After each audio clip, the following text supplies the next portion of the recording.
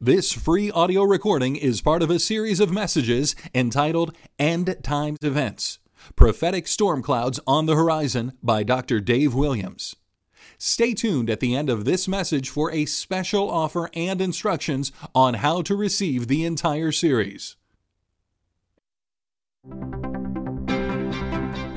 Welcome to another exciting message from America's pace-setting life coach, Dr. Dave Williams. After more than 30 years of leading a flourishing church and overseeing the establishment of more than 500 growing daughter churches in America, Africa, and Asia, he has the first-hand experience that will help you succeed and be fruitful in life's calling, whether it be in ministry or marketplace. Dave Williams is a teacher, coach, and trainer to successful pace-setting leaders in ministry, business, and life. And now, here's Dave Williams. This is the earth-shaking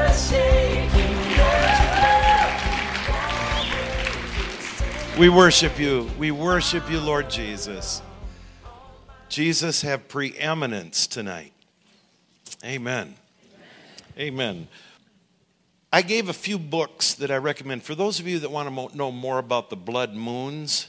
Now, it may be sensational, but the whole book, it talks about the rapture, the tribulation, and lots of biblical prophecy other than the 4 blood moons.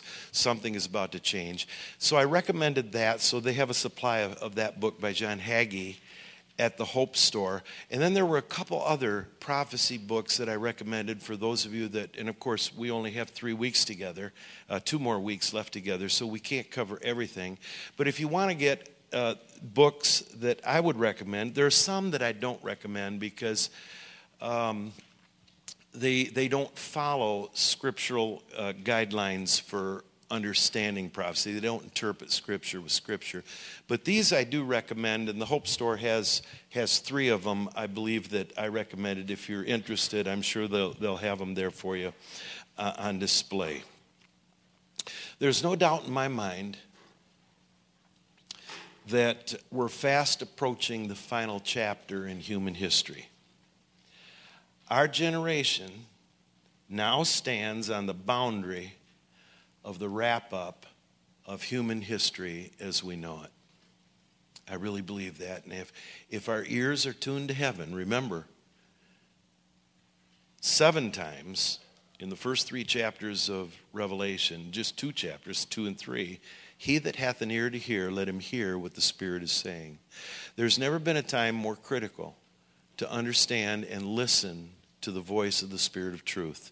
Because Jesus said the principal sign that was going to lead into the mass deception, the principal sign would be false teaching, apostasy that would eventually lead to apostasy, walking away from the faith, wandering. Now, I had 2 questions.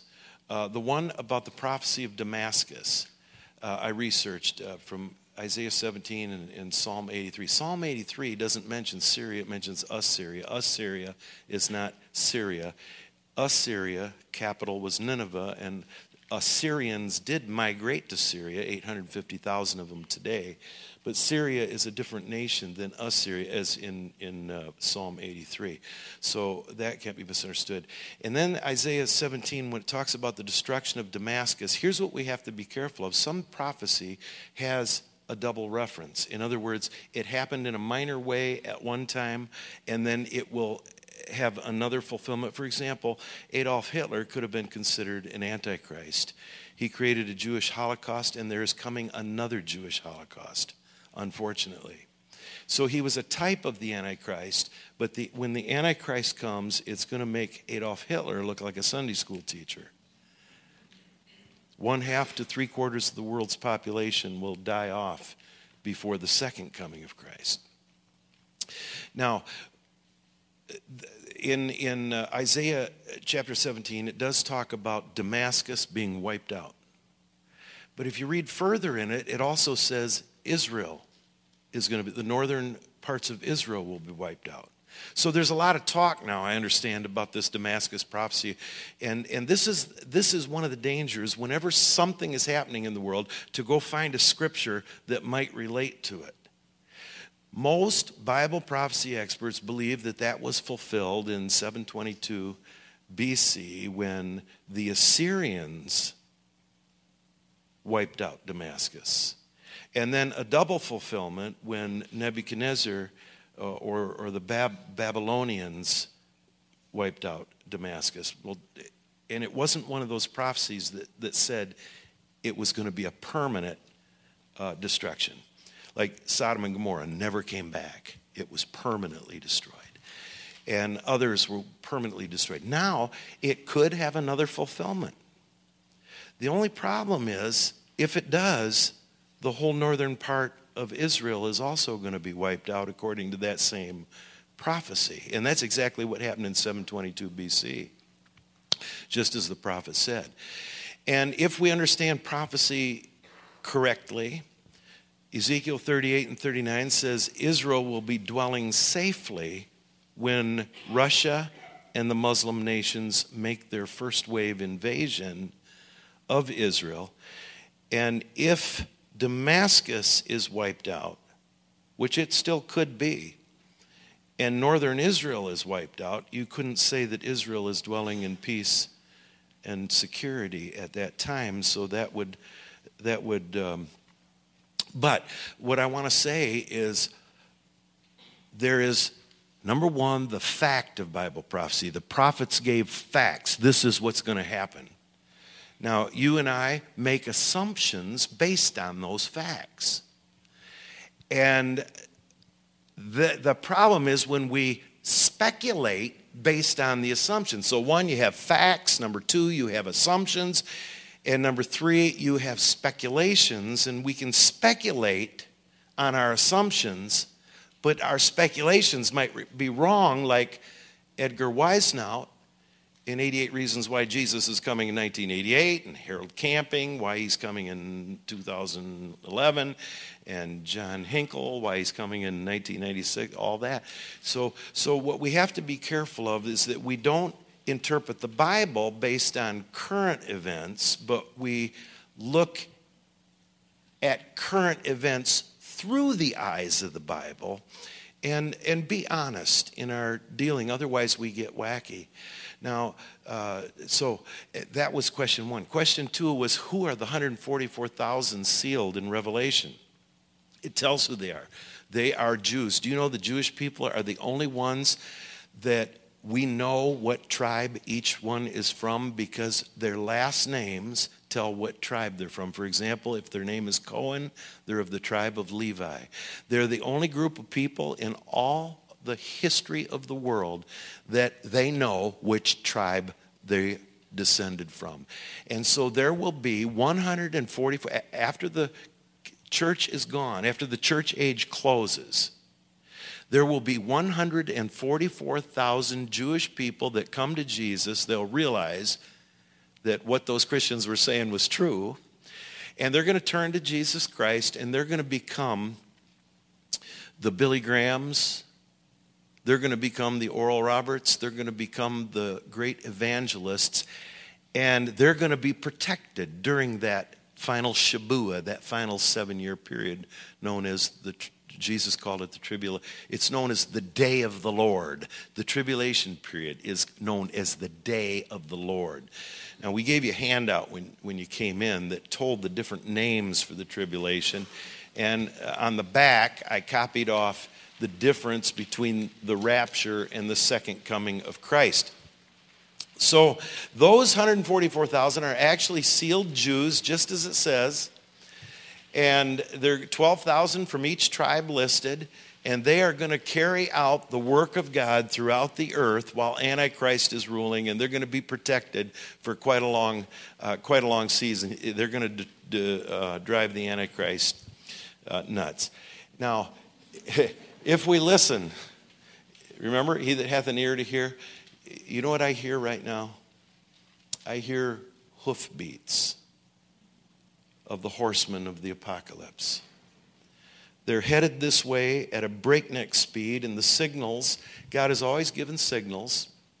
The signals of the end times are so pervasive, proliferating So quickly now, even the most astute Bible prophecy scholars are having trouble keeping up. It is so amazing what is happening in this world today. Now, we have smoke detectors in our house, and I hate them. Because, do you know when a smoke detector needs a battery change, it goes beep. And you can't tell which smoke detector just went beep. And you got to wait for it, and you wait all day, it doesn't beep again. And then the next day, beep. Now, the weaker the battery gets, have you ever noticed? It starts signaling, beep, beep, beep. That's the same as the signs of the coming of Christ. The signs become more frequent and more intense, and it's signaling something. It's signaling that there's about to be a birth of some kind. Just like when Mary Jo was pregnant with, was it Trina or David, when all the ladies in the back of the church, I was preaching that night, and I'm going on, and the ladies are back there signaling me, pointing to Mary Jo, pointing to their watch. Her contractions are 4 minutes apart. They're trying to signal me. I thought they meant go 40 more minutes. So I'm preaching on and on. I finished, and Mary Jo said, I think I'm going to have the baby. And so we got her to the hospital, and the nurse said, Mr. Williams, you didn't get her here any too soon. And boom, then at 1, 2, 3, 4, 12, 34, 1, 2, 3, 4, my daughter was born. And so that was kind of fast. I don't know, I got her there about 11, and 1, 2, 3, 4, Trina was here. But when contractions become more intense and more frequent, you know the baby's about to be born. And that's exactly what Jesus called these signals, birth pains. And in Luke 21, Jesus said, when you see all these things begin to come to pass, then lift up your head, for you know that your redemption draws near. In other words, the generation, and you know, here's another thing. Since way back in the 1970s, we were taught that Israel is the fig tree. And the generation that saw Israel become a nation will be the generation that sees the return of the Lord.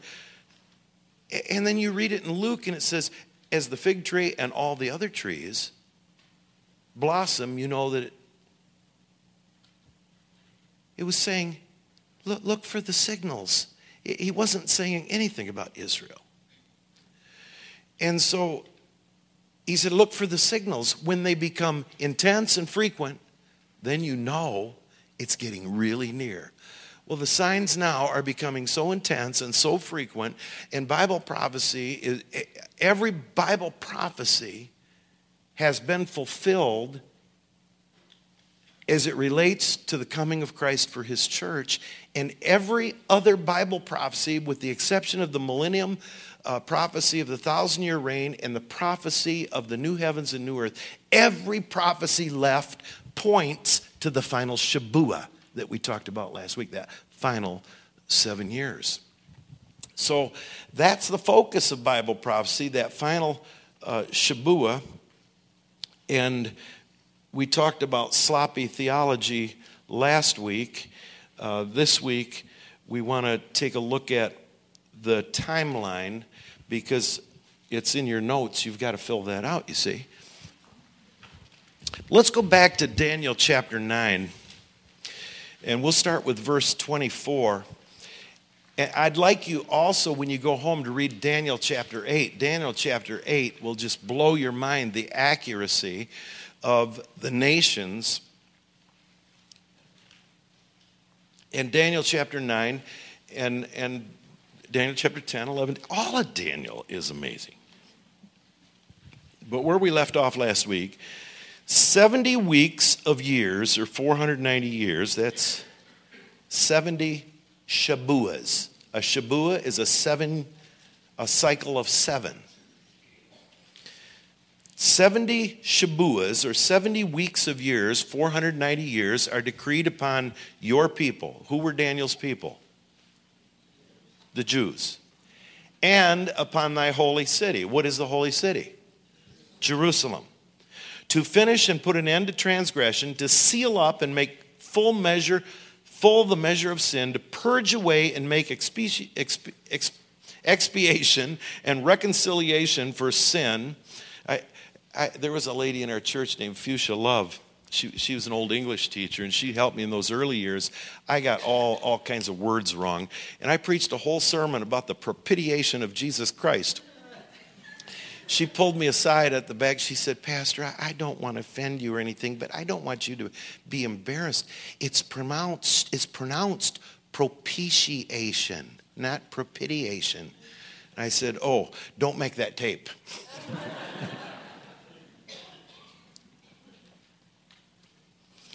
He says, measure of sin, to purge away and make expiation and reconciliation for sin, to bring in everlasting righteousness, permanent moral and spiritual rectitude in every area and relation, to seal up vision and prophecy and prophet, and to anoint a holy of holies. Now, therefore, all right, all this 490 years. And then he tells us, know and understand from the going forth of the commandment to restore and rebuild Jerusalem. That was given by Artaxerxes. The coming of the anointed one, a prince, shall be 7 weeks of years, or 7 Shabuas. How long is 7 Shabuas? 49 years. Okay, there's going to be 7 Shabuas. It would take 49 years to rebuild Jerusalem. And then he said 62 Shabuas, or 62 weeks of years, which would be, what? 434 years. You add 434 and 49, what do you get? 483. It was exactly 483 years when Jesus first allowed anyone to worship him as Messiah, and that was when he rode into Jerusalem. So that whole Passion Week, when Jesus rode into Jerusalem, when he had his trial, when he was crucified, when he was buried and ascended, all that was 483 years from the time the command went forth to rebuild Jerusalem. So there's one missing Shabua, right? 490 years. What the prophets didn't see at that time was that God was going to take history and put a big parenthesis. God's dealing was always with the Jewish people from the time he commissioned Abraham. And he put this big parenthesis. Paul called it a mysterion, a mystery that was unknown to the prophets. He stopped the clock for Israel. They'd rejected their Messiah. They didn't understand that Messiah would come in 2 phases. And so we entered this, what's called the age of grace, or the church age. It was something that the Jewish people didn't see. It was something the prophets didn't see. Now, something has to end the church age to start that final Shabua. And there's always a transition period between ages. There'll be a little transition. I don't know what time Jesus is coming for the church. I've got brothers that are pre-tribulation. I know a few that are mid-tribulation. Some are pre-wrath tribulation, and some are post-tribulation. I have done a personal study of this from Genesis to Revelation, and I've come to the conclusion that there can only be one conclusion. And that is something global and dramatic that brings confusion to this earth has to take place to start that final Shabua. What is it? It's the closing of the parentheses. It's when the Holy Spirit's influence in this world through the church is taken out. Now, how will the Holy Spirit's influence through the church be taken out? Well, they could kill us all, I guess.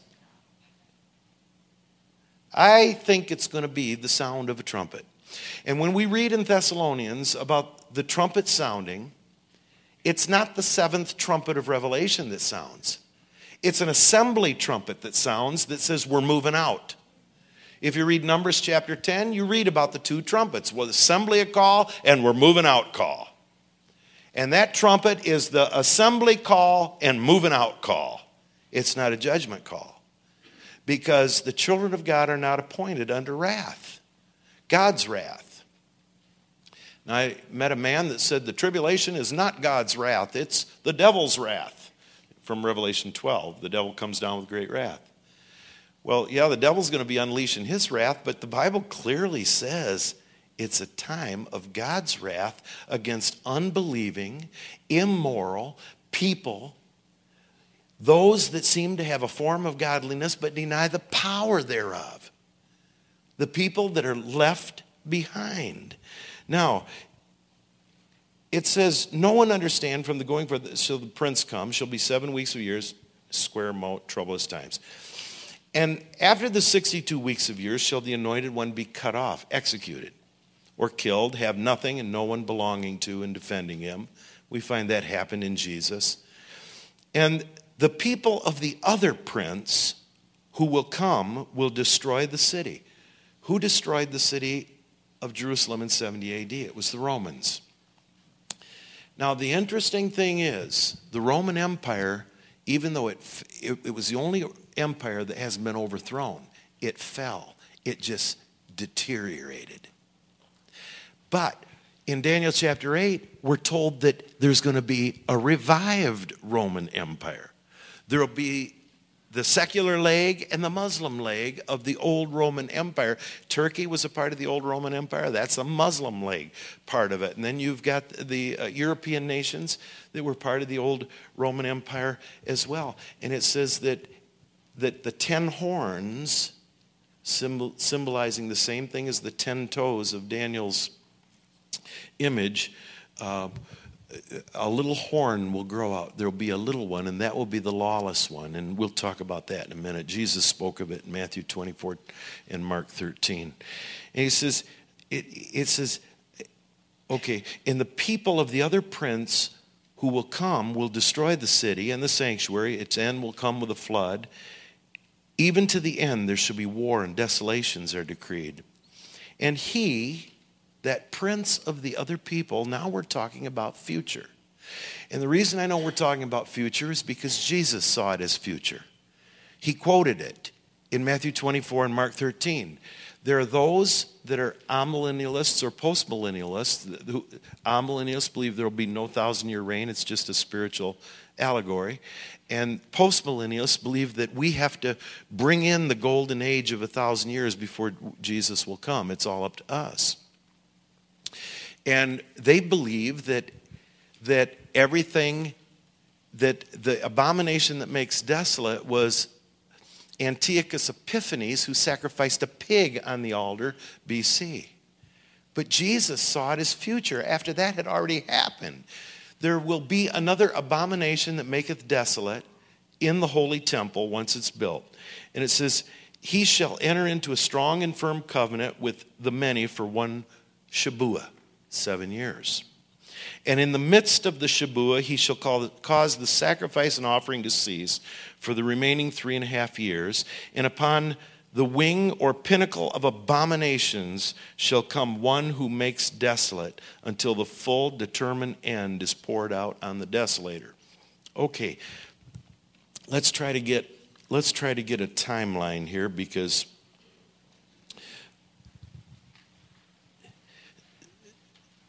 now, when we're studying Bible prophecy, let me just give you 3 or 4 points, and then we'll go to the timeline. 1, unless a text clearly indicates that it's symbolic, it should be taken literally. We are not preterists. We believe the Bible literally. We believe it when Jesus said, I am the way, the truth, and the life. No man comes to the Father but by me. Even though there are preachers today saying there are many ways to God. There is still only one way to God, and there will always be only one way to God, and that's through Jesus Christ, who died on the cross and rose from the dead. It's repenting of our sins and turning to Jesus Christ. We can have forgiveness of sin and know that we have peace with God. So unless it clearly indicates that it's symbolic or it's so outrageous, we've got to take it literally. For example, if I say, it's raining cats and dogs, now would you take that literally? No, that is like, man, it's really raining. You don't go out and look, here comes dogs and cats out of the sky. No. But we take Scripture literally unless it doesn't make plain sense. Here's a saying. When plain sense makes sense, seek no other sense or you'll end up with nonsense. Number two, let Scripture interpret Scripture. For example, a person could be, what are the golden candlesticks that are talked about in Revelation? And then they go, let's see, candlesticks. And they come up with some theory. All they have to do is read a little farther and find out it's talking about the churches. If the Bible says Israel in the Old Testament, it means Israel in the New Testament. What replacement theologists have done, or theologians have done, is they've replaced Israel with the church. They say the church is now Israel. No, we're in a parenthetical period called the age of grace or church age. There is still a Shabuah left of God's direct dealing with Israel. 7-year period. If it says Jerusalem, it means Jerusalem, the city. Now, the reason amillennialism and postmillennialism was so popular before the 1940s was because Israel was not a nation. There was no Israel. It was Palestine. There was no Israel, and there was no way Israel was ever coming back, and so the church became Israel. Jerusalem became heaven. So every time you read Jerusalem in the New Testament, it was talking about heaven or the New Jerusalem. And every time you read Israel, it was talking about the church. And then guess what happened? In May of 1948, Israel became a nation by the Balfour Declaration. Israel became a nation. Now all of a sudden, well, we better rethink this stuff. And there were prophecy preachers in the 1800s and as early as the 1700s that were saying Israel will become a nation again. God will gather together the Jewish people from various parts of the world and Israel will be reborn. They were saying that based on the Scripture. There comes a time, listen, there will come a time people will not know what the truth is. You'll hear people talking on television. It'll sound true. But there is coming a time when we have got to go by the book and by the Spirit of truth, or we're going to not know the truth. It's the truth that makes us free. And it's knowledge of the truth. I mean, the truth can't make you free if you don't know it. And the Holy Spirit will lead us into all truth. When we were at the Dome of the Rock, we visited that Muslim worship center on the Dome of the Rock where they think the old temple was. It isn't, but they think it was. And they were telling us this rock here is the very rock that Abraham was going to sacrifice Ishmael on. Now, is that what your Bible says? It says Isaac, doesn't it? They have replaced Isaac with Ishmael, and all the promises of Isaac go to Ishmael. That's replacement theology. It's changing God's eternal word to make it say what you want it to say. That's why we have to let Scripture interpret Scripture. And that's why, number 3, we have to pay close attention to context when we're reading. Is he speaking to Israel? Is he speaking to believers? For example, Matthew 24:24, this generation shall not pass before all these things be fulfilled. Well, look at the verses before. What's he talking about? Is he talking about the fig tree? No. He's talking about those who see the abomination that maketh desolate. When this final world leader moves his image into the temple, that generation, everything will be fulfilled in that generation. Now, I happen to believe that we are what some are calling the terminal generation. That we are the ones that are going to see all these things begin to come to pass. Now, let me just give you a timeline here. Here's the 490 years were determined upon the people of God's people, the Jews in their holy city, Jerusalem.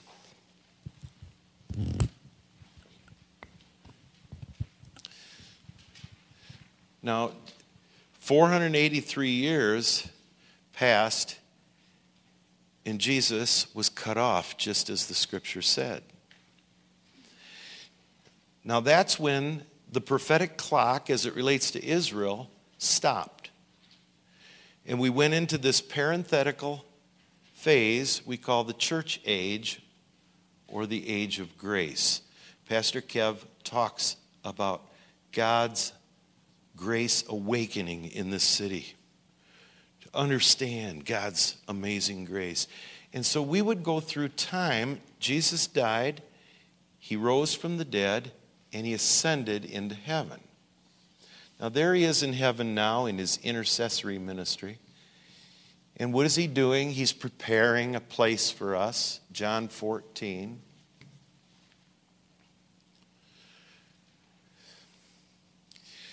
And this church age goes on. He said, and go into all the world and preach the good news, making disciples of every nation, baptizing them in the name of the Father, the Son, and the Holy Spirit. Now, at some point, this age has to end. This age has been going on almost 2,000 years. Now, some have believed in studying the genealogies that it was 4,000 years from the time of Adam to the time of Christ when he came. And that the church age would be 2,000 years because there's a scripture that says, after 2 days I will revive thee. After 2 days, God will revive thee. And even the epistle of Barnabas, which is apocrypha, it's not part of the scripture, but he was an early church father that believed this. That would be 6,000 years.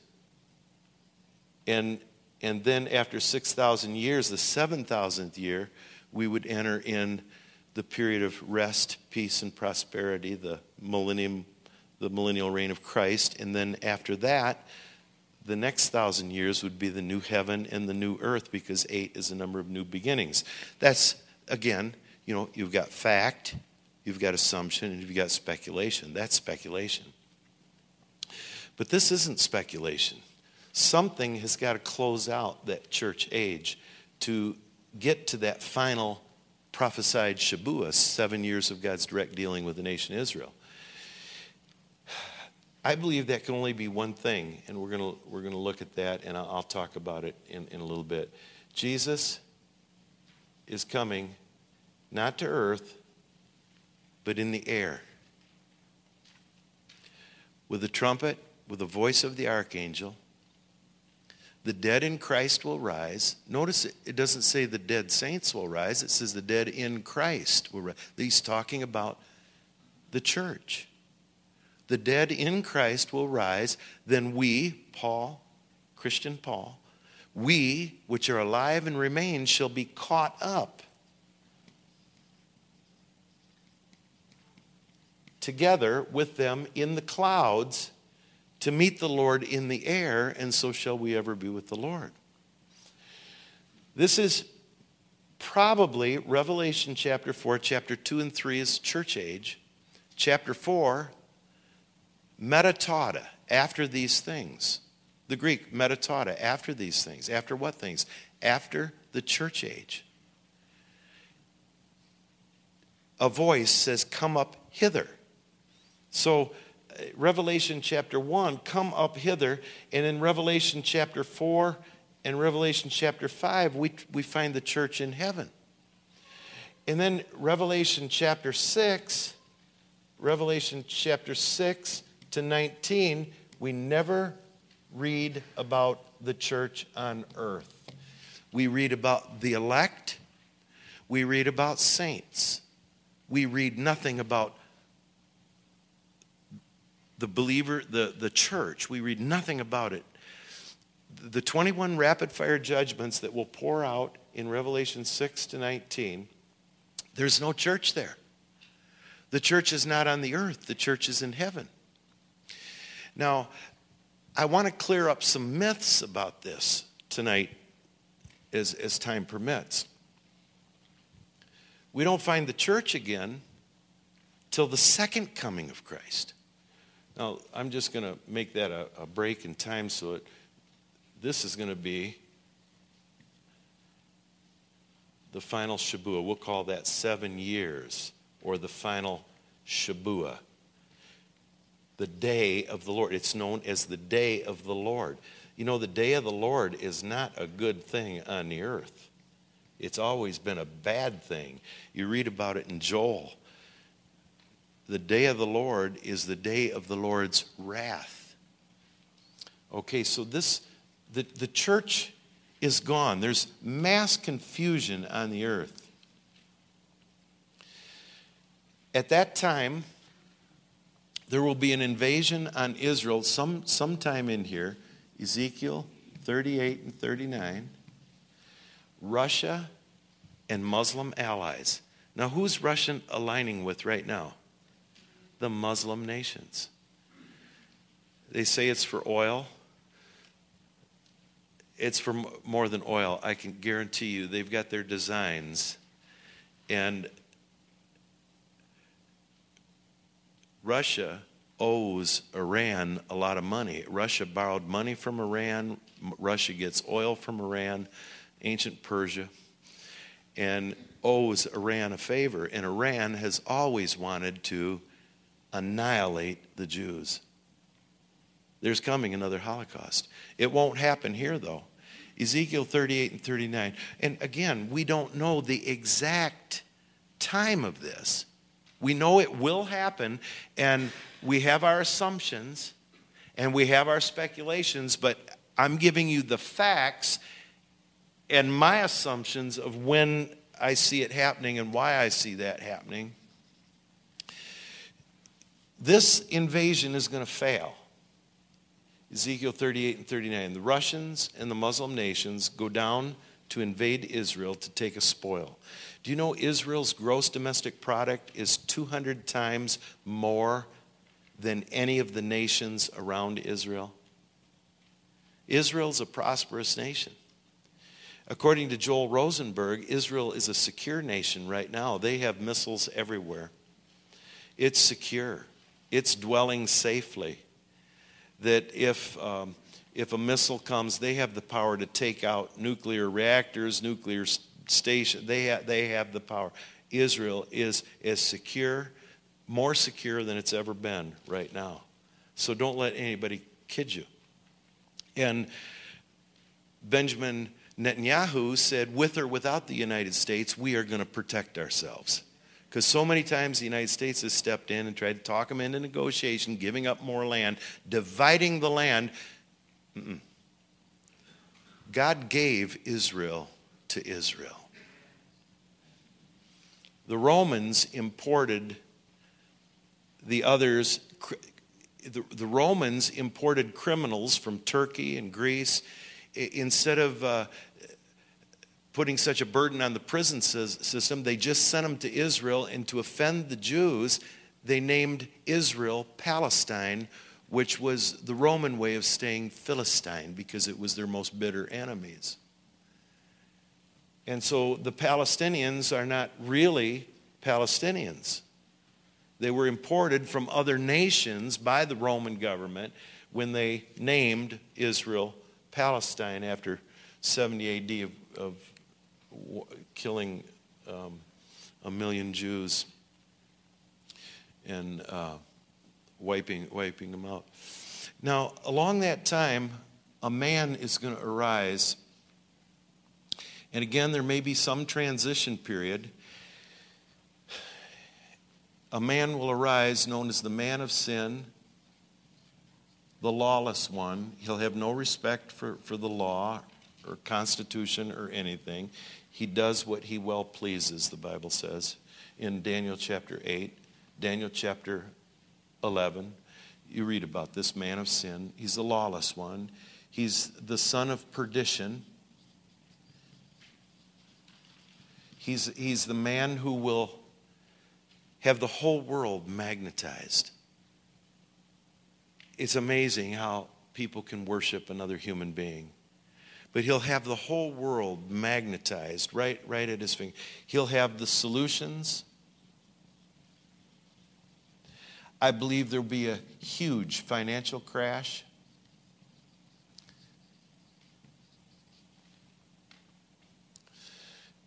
He'll have the solutions, and he is the one.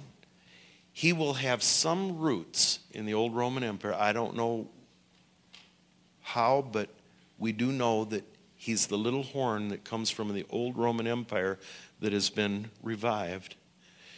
And he will barter after this invasion fails, and 5/6 of the Russians and Muslim invaders are killed in the mountains. It almost looks like nuclear chemical explosions, like their own devices explode on them, because they set flags by the bodies and nobody touches the bodies. That they need some allies. And for some reason, the United States is off the picture. For some reason, the United States has lost its power in the world by that time. Now, there have been speculations about that. Number one, we could dwindle away like Rome did because of our moral carelessness. People are more interested in happiness than they are holiness. America once was built on the Ten Commandments, the Judeo-Christian ethics. And now we hear our leaders going around saying we're not a Christian nation, that the Muslims have done great things in America. Look at New York. He'll rise with all the solutions. The world will worship him. At some point, there will be an assassination attempt on this world leader. According to Revelation 13, by time we get to the 3.5-year mark here, now this part is called tribulation. The last 3.5 years is called great tribulation. This is the part where, as we read in Revelation, death camps will be set up. Rapid fire judgments will be poured out from heaven. And you know, the interesting thing is, we're told in Revelation 9, the people don't repent of their murder, their fornication, and their sorcery. They don't repent of abortion. They don't repent of their sexual sins. They don't repent of their sorcery, their pharmakia, their use of drugs. I never thought I'd see a day when enchanting sorcery drugs would be legalized in America. I never thought I'd see a day when gay marriage would be permitted in America. To say that 2 men or 2 women have equal status as a husband and a wife. I never thought I'd see it. So America just might dwindle out to nothing. Or number 2, there could be the greatest financial crash in all of history. It is brewing right now. 5 years ago, we had $9 trillion in debt. Today, we have almost 18, doubled in 5 years. And now, economists say the debt in the United States has reached terminal velocity. And one professor out at the University of California named Professor Hamilton says that the real debt is $70 trillion, that we've been hoodwinked, that they keep taking things out and fudging the figures, that the real debt for the United States is $70 trillion. Now, when a debt reaches what's called terminal velocity, it's the reverse J curve. You know, if you're an investor, you always try to get to that J curve because your money starts you multi-millions just fast once you hit The J curve. Most people won't wait long enough. They go, oh, I need a new pair of pants. And they won't wait long enough for the J curve. This is the J curve in reverse. It's the J curve of debt. We can't even pay the interest, let alone the principal on that debt. So, something will have to happen. There'll have to be a currency reset, or they will have to start taxing savings accounts. It still won't be enough to pay all the debt. Something will have to happen. Well, with this financial crisis all over the world, they got to come up with a new monetary system. Only they won't be using money. It'll all be done electronically. We've heard a lot about Bitcoin lately, just electronic money. We're being conditioned with ATM machines, EFT transfer. I can get on my computer and I can transfer money from Wells Fargo Bank to Fifth Third Bank in a second. From Fifth Third to Wells Fargo to Fidelity, just like that. And it's convenient. I mean, who's going to argue with it? It's convenient. But right now, we're told in Revelation 13 that during this final 3.5 years, known as the Great Tribulation, that this world magnetic leader that has a religious promoter, there'll be talk of Jesus. But the great deception is there's only one real Jesus Christ, the Son of God. Some say Jesus is the God of this planet. Others say he was the Christ only after he became possessed with Maitreya. Others say that Jesus is an ascended master.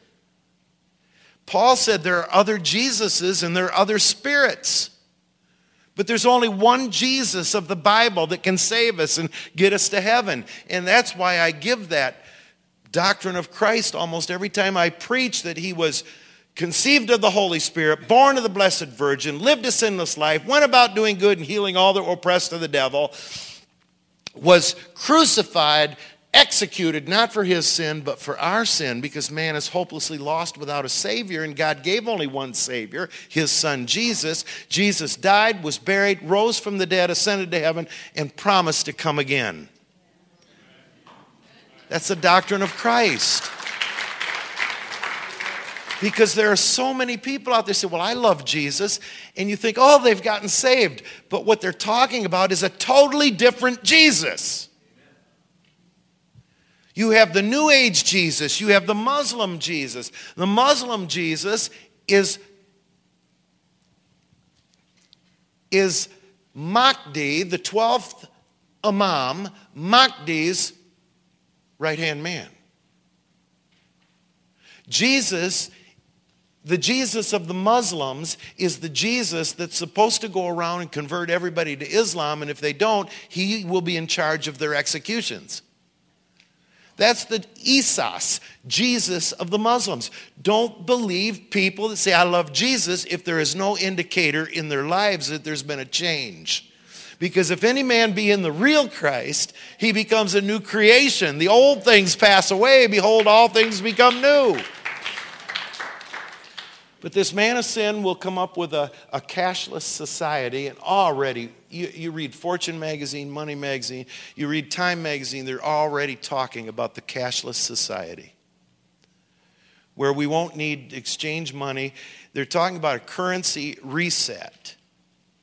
There's no way we can pay the debt, so we reset the currency. And pumping $80 billion a month into treasury bonds. I mean, printing the money to buy treasury bonds to lower the dollar so we can pay some of our debt in dollars that are less. That's exactly what happened to Germany before the rise of the Austrian sergeant named Adolf Hitler. It got out of control. The second thing, when Everett Koop was Surgeon General, he said, America is now taking the path to Auschwitz, because we take abortion and killing and euthanasia so lightly now. He said that's exactly what happened in Germany before Adolf Hitler. So it was easy to exterminate Jews. Life had no value. And if we don't value little babies that should be safe in their mother's womb, we have lost respect for life. We are taking the pathway to Auschwitz. So this cashless society, he comes up and he says, everyone must have a brand on their hand, their right hand, or their forehead, a mark. And we used to be taught that it'd be a tattoo, and some still say it will be a tattoo. But the word mark in the Greek language is simply a brand. Do you know how they brand cattle today? A biochip. They don't burn, Triple R Ranch on their behind anymore. They just put a little chip in their ear. And you wave a wand over it and you know whose cow it is. And in Los Angeles, they started with PET scan, 20, 30 years ago. Get your pet chipped so you can always track it with GPS or whatever. And now merchant marines are being chipped to help prevent terrorists from getting in. And one Christian said, that sounds awful lot like Revelation 13. And he didn't want to be chipped. And they argued with him, and he said, I am not going to take a chip. And so they made an ID card for him with the information on it, but they charged him $800 to do it. In Virginia, now listen to this, in the healthcare law. In the healthcare law, it calls for the authorization of putting a microchip in Americans on the healthcare system. And it's an RFID chip. It can hold your Social Security number, all the information about you. It'll come to the day it can hold your bank account information, and you go to a store and you just put your hand under a scanner and it deducts from your account and goes into the store account, no exchange of cash whatsoever. And they say, and Perry Stone has a book coming out called The Prophetic Code. It's one of the best books. It's not released yet. I got the pre-release copy. And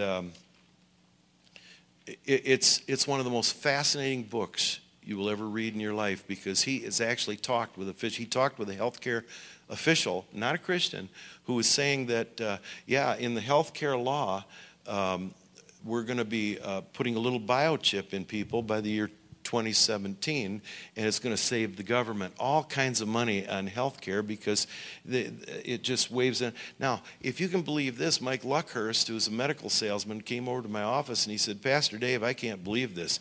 And he showed me an ad on his iPad for medical chips that if you get them in your right hand or right here at your hairline, because the body temperature is perfect right here under the hairline or right here in your hand to keep the chips charged.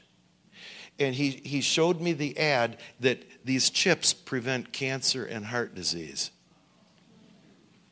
Advertising the biochips. Now this Antichrist, according to Revelation 13, will come up with a system that will be a cashless society. Everyone will have to be branded in some way. And that will be a loyalty test. Christians, people that come to Christ during the tribulation period, will be beheaded for their faith. Death camps will be open. The smell of flesh will be in the air. Now, Jesus said, let not your heart be troubled, when he was talking about his coming for his people. Right in the middle of talking about the tribulation, Matthew 24, he said, see that you be not troubled. He said, see that you be not troubled. He's talking to his people. See that you be not troubled. When Paul talked about it in 1 Thessalonians 4, he said, comfort one another with these words. Well, let me ask you this. What kind of comfort is it to know that there's going to be a financial crash, There's going to be a man arise that makes Hitler look like a Sunday school teacher. There's going to be another Holocaust. Christians are going to be beheaded for their faith. Everybody is going to have to take a brand under their hand or in their forehead. 21 rapid-fire judgments and plagues are going to pour out. Do you know that the CDC just reported that 2% of the homes in America already now have MRSA? MRSA is a terrible, isn't that what our cousin Lynn had? It's a horrible thing. And now there's C. difficile. And here's what the History Channel said. It talked about 1917, 1918, the Spanish flu wiped out some entire villages in America. Up to 80% of the people were succumbed to death just because of the flu.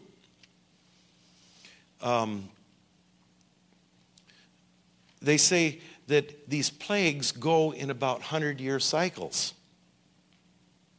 Well, we're getting pretty close to 100 years from 1917 and 1918.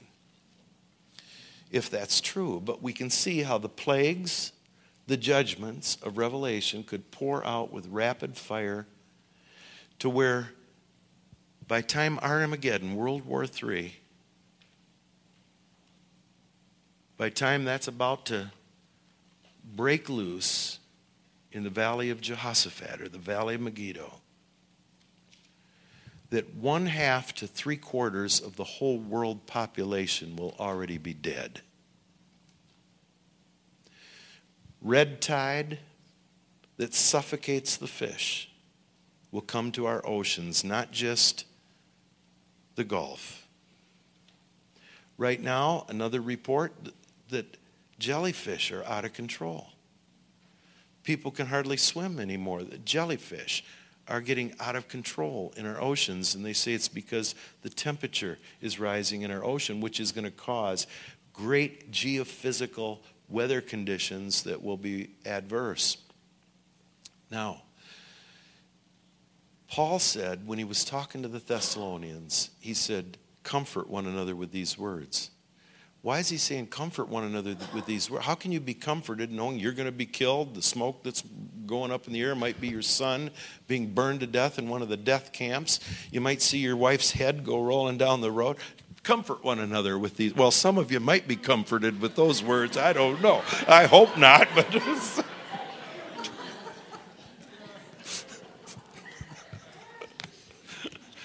I hope not, but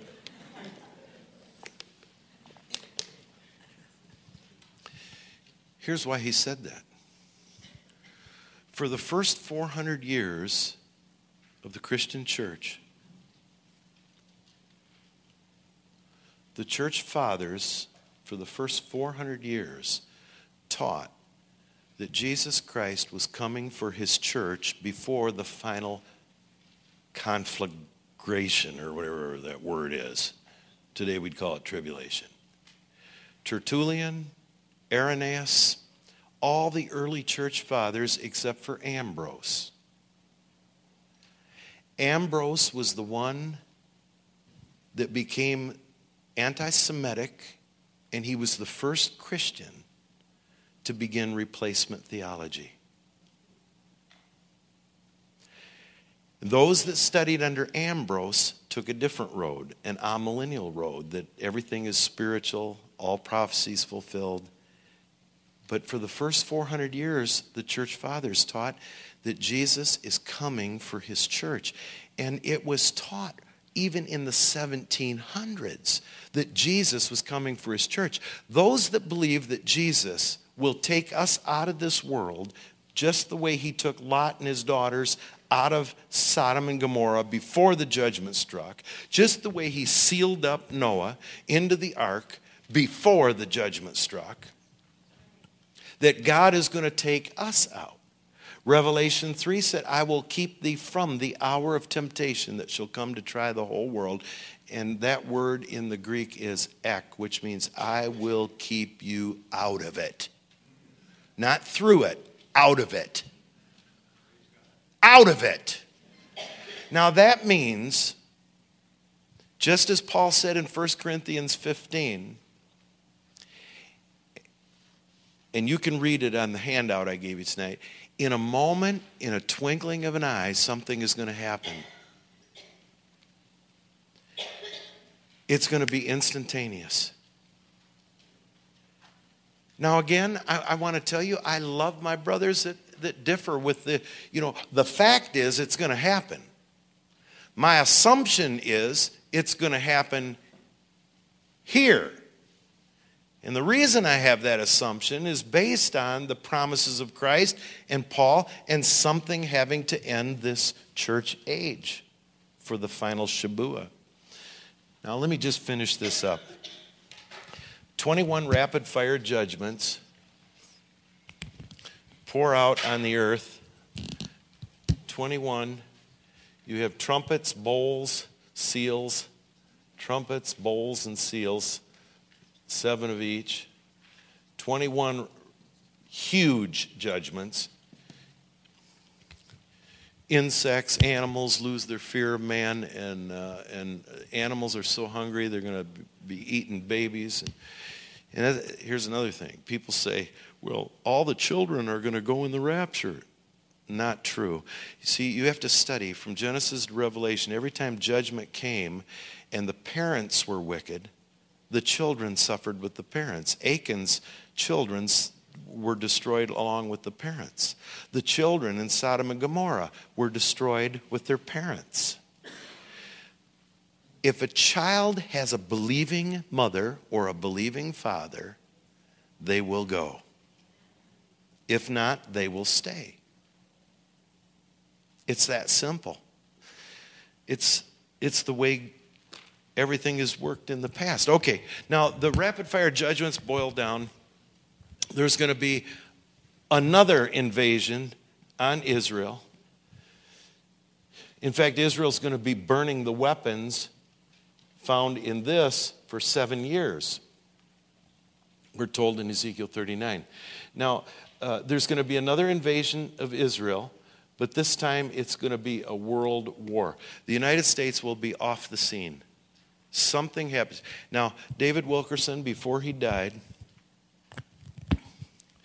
had a vision almost like, did I tell you about George Washington's vision and the prophet's vision in the 50s? George Washington had an amazing vision. You can look this up. It's somewhere out there. I don't know where. I couldn't find it in my notes, but he had a vision. He told one of his generals about this vision that he had. He said he saw the Republic. And there was an angel flying through the air saying the Republic has fallen, or the Union, he called it back then. The Union has fallen. The Union has fallen. And he said he saw a lady with a torch that was tipped over. Now, we didn't even have the Statue of Liberty yet. And he said he saw smoke billowing up that looked like mushrooms. Now, David Wilkerson, he died just a couple years ago. I filled in for him. He was supposed to speak at a conference and had an emergency, and I filled in for him there. And we went to see David Wilkerson from the time we were just young, founder of Teen Challenge. And he was kind of hard to be around sometimes because he was tough, and rough. He was like Elijah or Elisha. But when he had a prophetic word, sometimes prophetic words, they don't come to pass the next day. He had a prophetic word that in 1973 that the Iron Curtain was coming down, that Russia was going to open to the gospel and America would become more closed to the gospel. That was 1973. For 14 years in a row, he kept having a reoccurring vision of fires all over America. Riots all over America. Fires in every major city of America. And the final vision that he told a friend, he said, this was no vision and this was no dream. An angelic messenger came to him with one final warning for America and showed him thousands of fires in the major cities of America. if America didn't repent. And then David went to heaven. Now,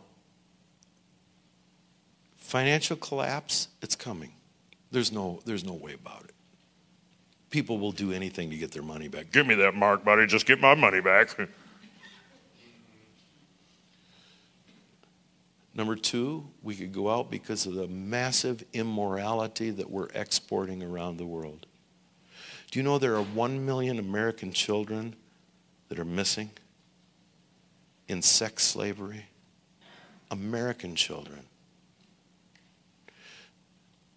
Number three, we could be judged. Right now, Russia is trying to put bases in Cuba and in Venezuela to have missiles aimed at the United States. The United States, God could say, all right, I'm fed up with the sin and corruption, and boom, United States could go out overnight. But you know what I believe? I believe that Jesus is going to take us out first. In a moment, in a twinkling of an eye. It's going to be instantaneous. No second chances. And if we believe lies right now, imagine the lies of the Antichrist. Paul said, who loveth and believeth a lie, who loves an unrighteousness more than the truth now, afterward it's too late. Strong delusion will come over the population of the world. They will believe the lies of the Antichrist. And do you know the New Age people are already saying earth is about to go into a time of cleansing, and there are certain people that are holding back earth's harmony, and they will suddenly disappear one day.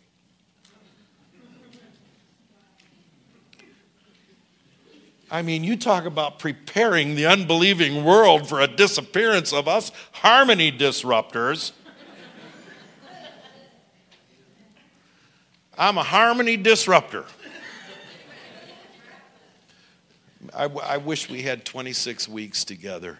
I'm just giving you a thumbnail sketch.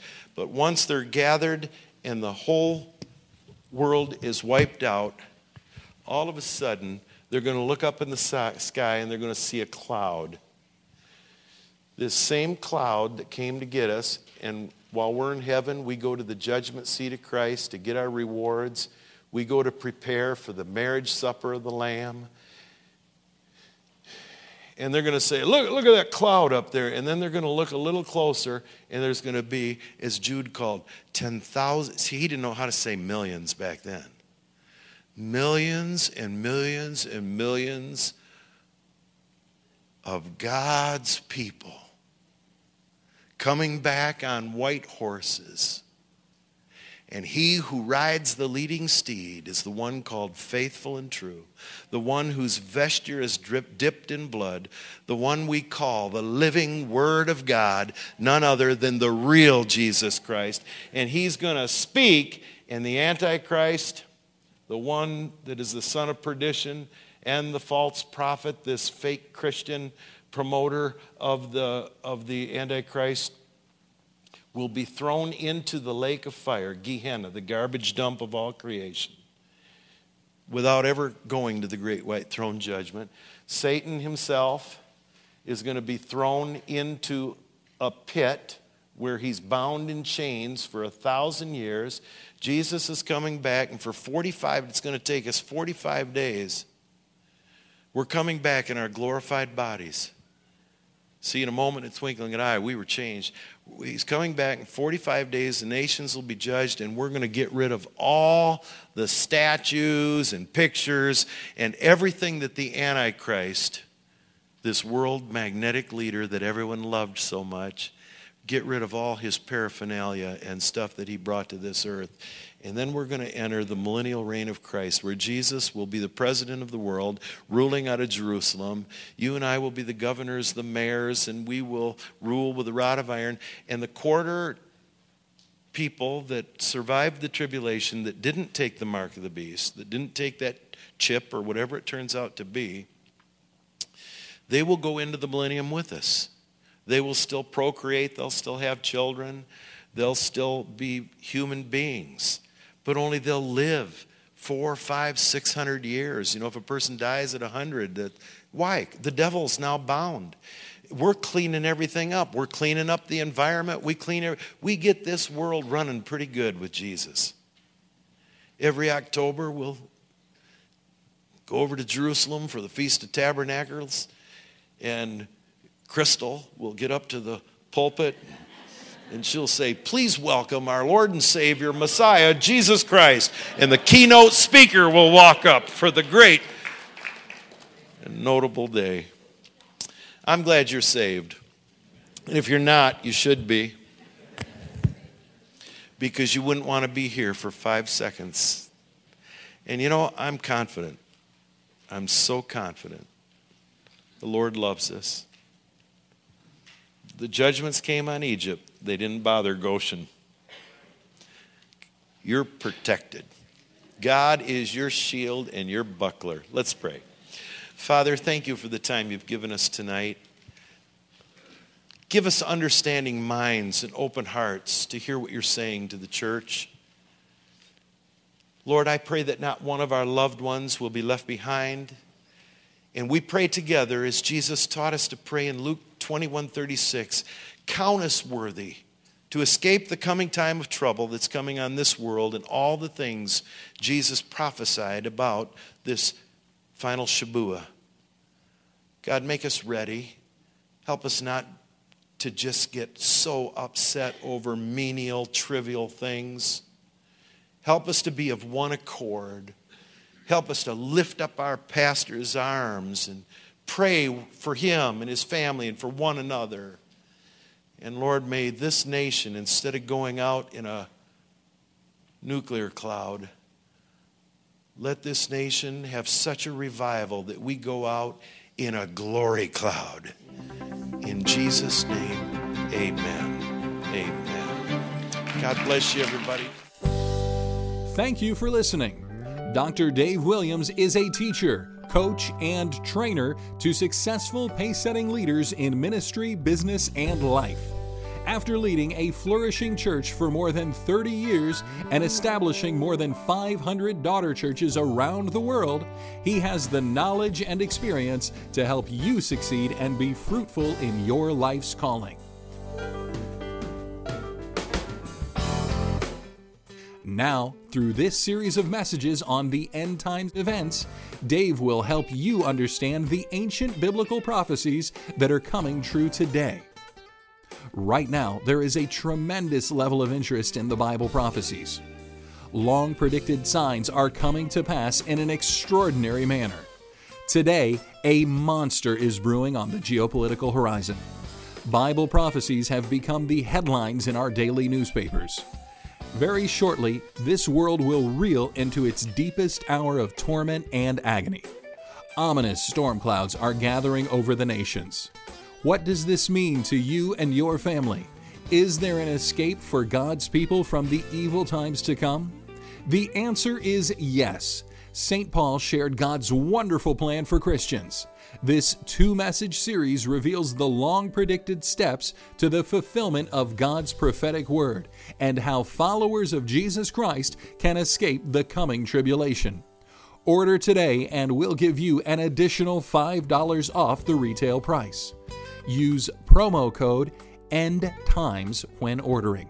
Call 1-800-888-7284 or visit us online at www.davewilliams.com and order today.